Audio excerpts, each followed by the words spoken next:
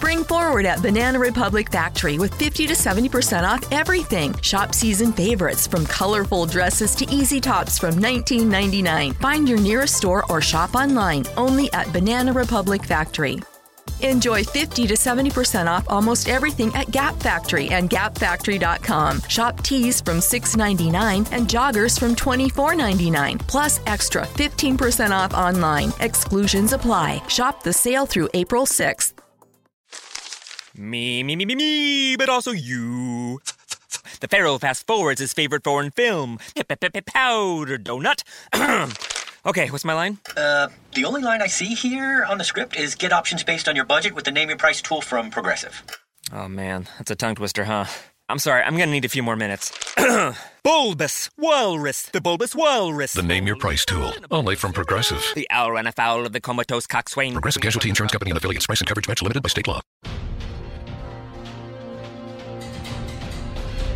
Welcome into DC On Screen, episode 347. I'm your host, David C. Robertson. This is my co-host, Jason Goss. Hello. Hello. Hello. Oh, okay. That seemed fitting. I don't want to sing. Anyway. We are getting super spoilery on The Flash 317 Duet. To recap, the Music Meister puts Flash in a coma with Supergirl. They have to sing their way through the plot of a gangster-themed musical in order to escape. While they are indisposed, the Music Meister makes a run at Central City, but is captured by Vibe, Martian Manhunter, and Kid Flash. After things start to take a dark turn? A dark turn in the musical. Mon-El and Iris are forced to Vibe into the coma to love, rescue Barry and Kara. It works. The show's various couples make up, and the Music Meister vanishes into the distance. Barry ends the episode by proposing to Iris via song. I actually laughed when Barry said something about your boyfriend or your what, and she says he's my nothing. That made me laugh. Yeah. Even though she's still being a brat. Yeah. Sorry. Because I want to talk about the good things real quick. Yeah, let's do that. Can we talk about the good Let's things? knock real that quick? out. Let's do it. Martian Manhunter revealing himself, and Cisco being like he's got green skin and a sick ass cape. Yeah. That was awesome. Yeah. This is just like West Side Story. I was thinking the Fantastics, but whatever. That was fun. I laughed that Merlin's kid in the coma, his name was Tommy. Mm-hmm. After that big glorious song with Victor Garber and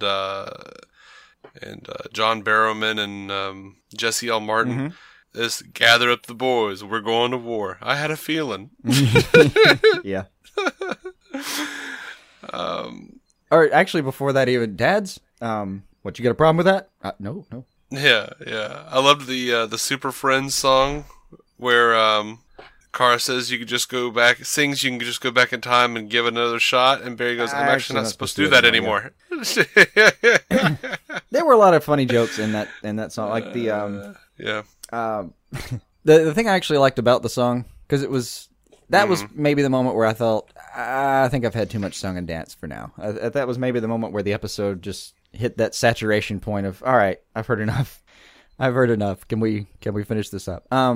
But I give them this. They looked good on screen. Those two really enjoyed themselves, and it just made me happy for them. Like I was just pleased watching them enjoy themselves so much. So it did give me that joy at least.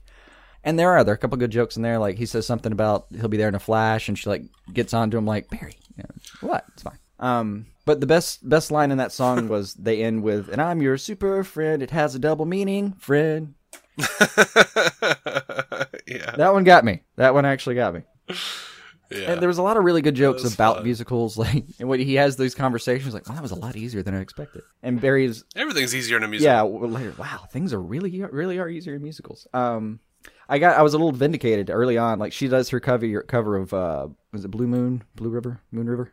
I couldn't tell you now. It's some combination of those words. Music Meister comes in and says like, great, you were a little flat in places, but great. I kind of thought, yep, I heard it too. Yep.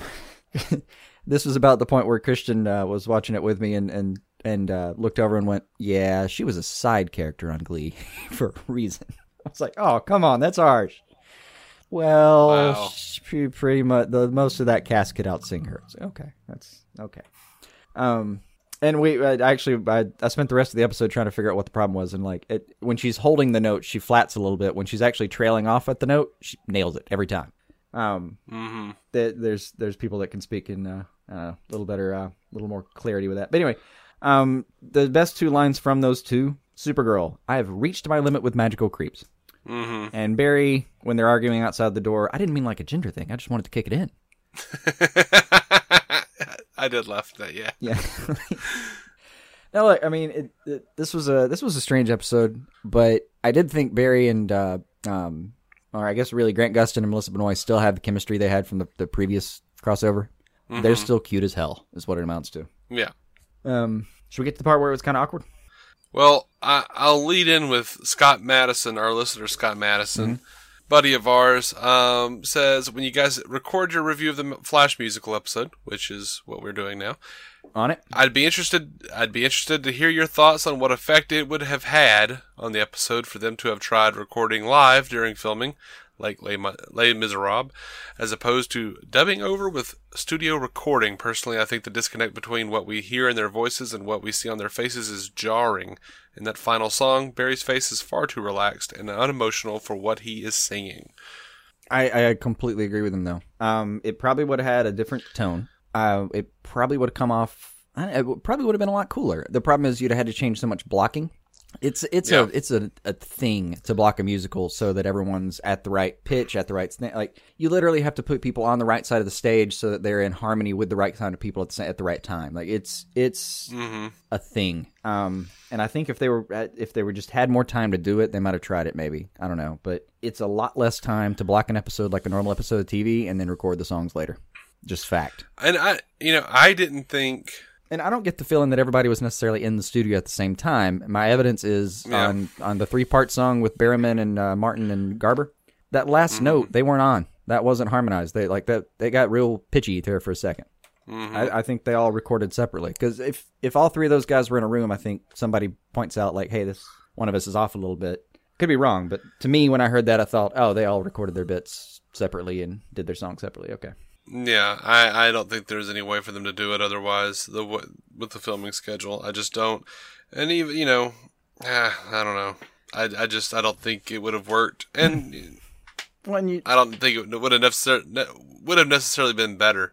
Just because, some people, they have ugly face when they sing. Some people really do. That's a real thing. But, you can let it go a little bit. Like, it's not on the CW, you can't. Everybody's got to look pretty. Everybody got to have pretty face. I can deal with it a little bit. Like when you're singing and you really got it, you're into it. Whatever, it's fine.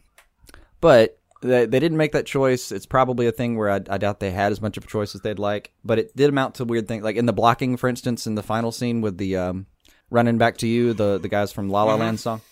Fine little song, but I kept as he was singing, I kept thinking he would be so loud right now. He's like 2 feet from her face, and he's hitting this high note. Like she would be like backing up a few paces. Mm-hmm.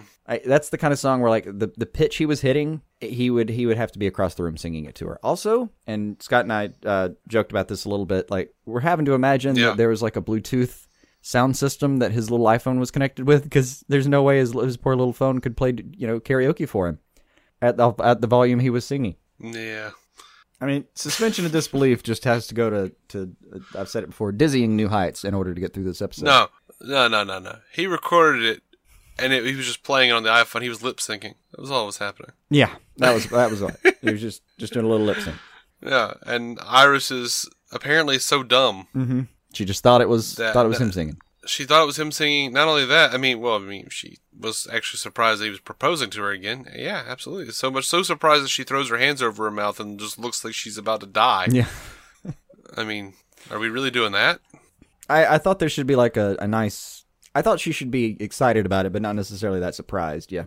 It's the same ring, too, I think. Same ring. It's like, I don't know, second time in a week he's proposed. Get over it, girl. I know. It's okay. I know. All right, now that we've broken the ice on like, hey, this is a little weird. Can I explain it like this? It's hard to imagine an activity. But you ever been in the middle of something, thought it was fun, and then like finished and went, what just happened? Yeah. That was one of those experiences. I do it on this podcast all the time. Yeah, right. I don't know, man. It was one of those where like it felt a little weird a couple times, but I mostly enjoyed it. The like it was entertaining. It was kind of fun to watch him try this. Like from a production standpoint, it was interesting to watch. But the whole thing was a little awkward, and the plot was just effed up straight front to back. The plot was weird. I don't know why Music Meister did whatever he did to get captured. I mean, if he can see everything, why does he even need to be? He says he needs to be captured, and then he goes out and like robs a bank, and apparently that's well, all right. He gets captured over at the DEO, so he can find Supergirl. That's fine, and then he just shows up over at Star Labs. Again, okay, sure, why not?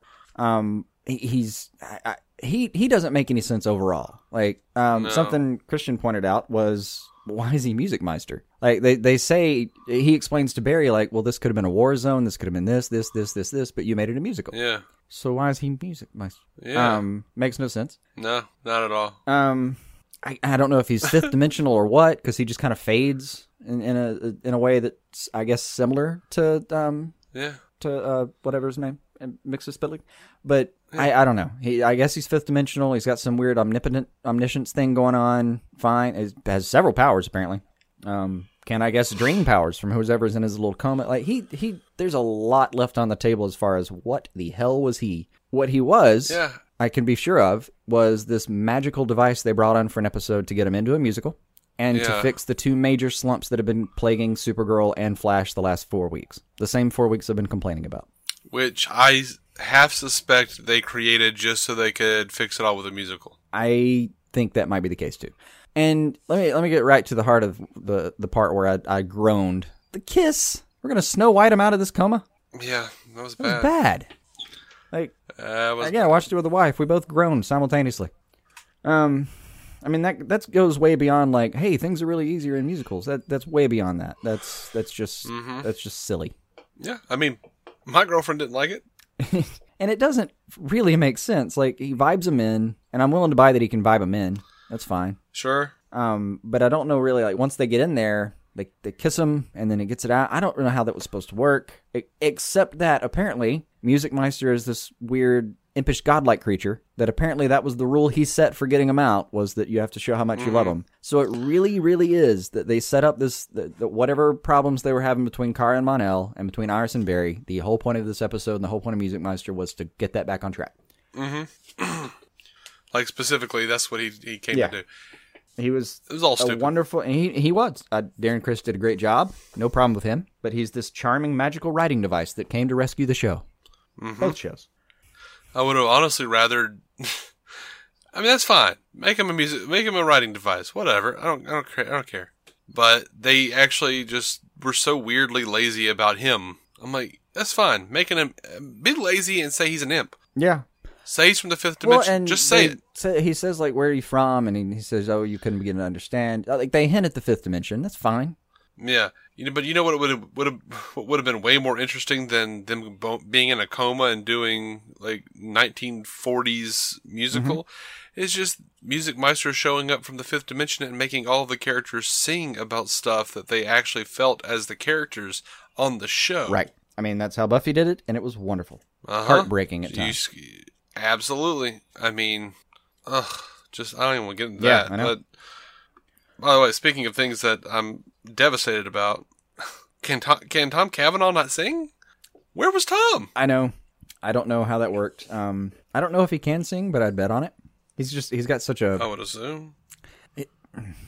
I'll call it a polytonic voice. He's got so much range when he's talking. I assume he can put out a note, but and it would have been fun to watch. But oh well. And you know, I like getting to watch everybody sing. By the way, I want to give Jeremy Jordan the win on singing. Mm-hmm. I didn't mean to pun that, but I did. Sorry, but I think he was probably my favorite singer out of the episode.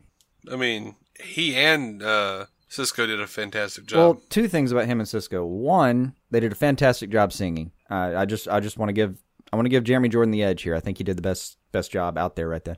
And two, they had some pretty great accents. Mm-hmm. I really enjoyed their accents probably better than anyone else trying. Barrowman's was pretty good though. I'm not hitting on that either. Oh, and yeah, there were some great performances. And it's just great moments too, like show. the first when they're doing the put a little love in your heart, like you go back to Barry and he's kind of like trying not to dance a little bit. That was funny. Mm-hmm. And then he's by the very end of the song, he's like moving his mouth in some weird way, and you like what I got from it was he's trying not to, like he's deliberately making his mouth do weird things so he doesn't start singing. Mm-hmm. And it, a lot of good cutbacks to him, like when Victor and Stein are, when Garber and Jesse L. Martin are singing, Barry just sits down like, this is fantastic. Like it keeps cutting over to him, and he's like pointing to other people, like, this is great, right? Oh, sorry, I'm being weird. Yeah, I liked those cuts; they were funny. Really, really loved Martian Manhunter, Vibe, and Wally West out there teaming up. Mm-hmm. And the final shot with Wally punching out Music Meister was phenomenal, actually. That's as good as I need my CGI to look at any given time on these shows. I can see that. I don't know. Do you have anything else? No, I don't. It was a disappointment to me. There were some good parts, but it was a big old honking disappointment to me. Yeah, a little bit. I wasn't even expecting anything. No, I mean, not really. I didn't know what I was going to get into, and I knew it was going to be a little weird and awkward. By the time I saw it, reviews had kind of rolled in from friends and from peers, and it was all sort of like a, Yeah. Yeah. The whole episode to me had like a, I don't know, like a first time you had sex vibe. Like it's awkward and kind of fun, and then when it's over, you're like, I don't know what just happened. Yeah, and you're like, I thought I saw this better in a movie. Right. I don't know what to do now. I mean, I don't know. What happened? You say Joss Whedon did it better? I don't. Yeah. We are DC on screen. We'll leave you with that thought. Oh my gosh! Now the big thing is, I don't care how much we've just gotten onto it for being a weird writing device. I don't care. They fixed the two major problems in the shows. Hopefully, let's get back on track. Please. The romantic stuff was getting way off track here. Agreed. So, all right, I'll stop interrupting your outro here. Well, we are DC On Screen. How do you like that? You can find every episode at DCOnScreen.com. Proud members of the Giant Size Team Up Network, GiantSizeTeamUp.com. Guys, downloads are so important, so please subscribe to us on iTunes or Stitcher, and or wherever you listen to us. That would be amazing. And you can find us on Twitter, Facebook, Instagram, DC On Screen, one word. It's pretty simple. We're going to be coming right back with a review of Legends of Tomorrow 215 Fellowship of the Spear. Until that time, keep some DC on your screen.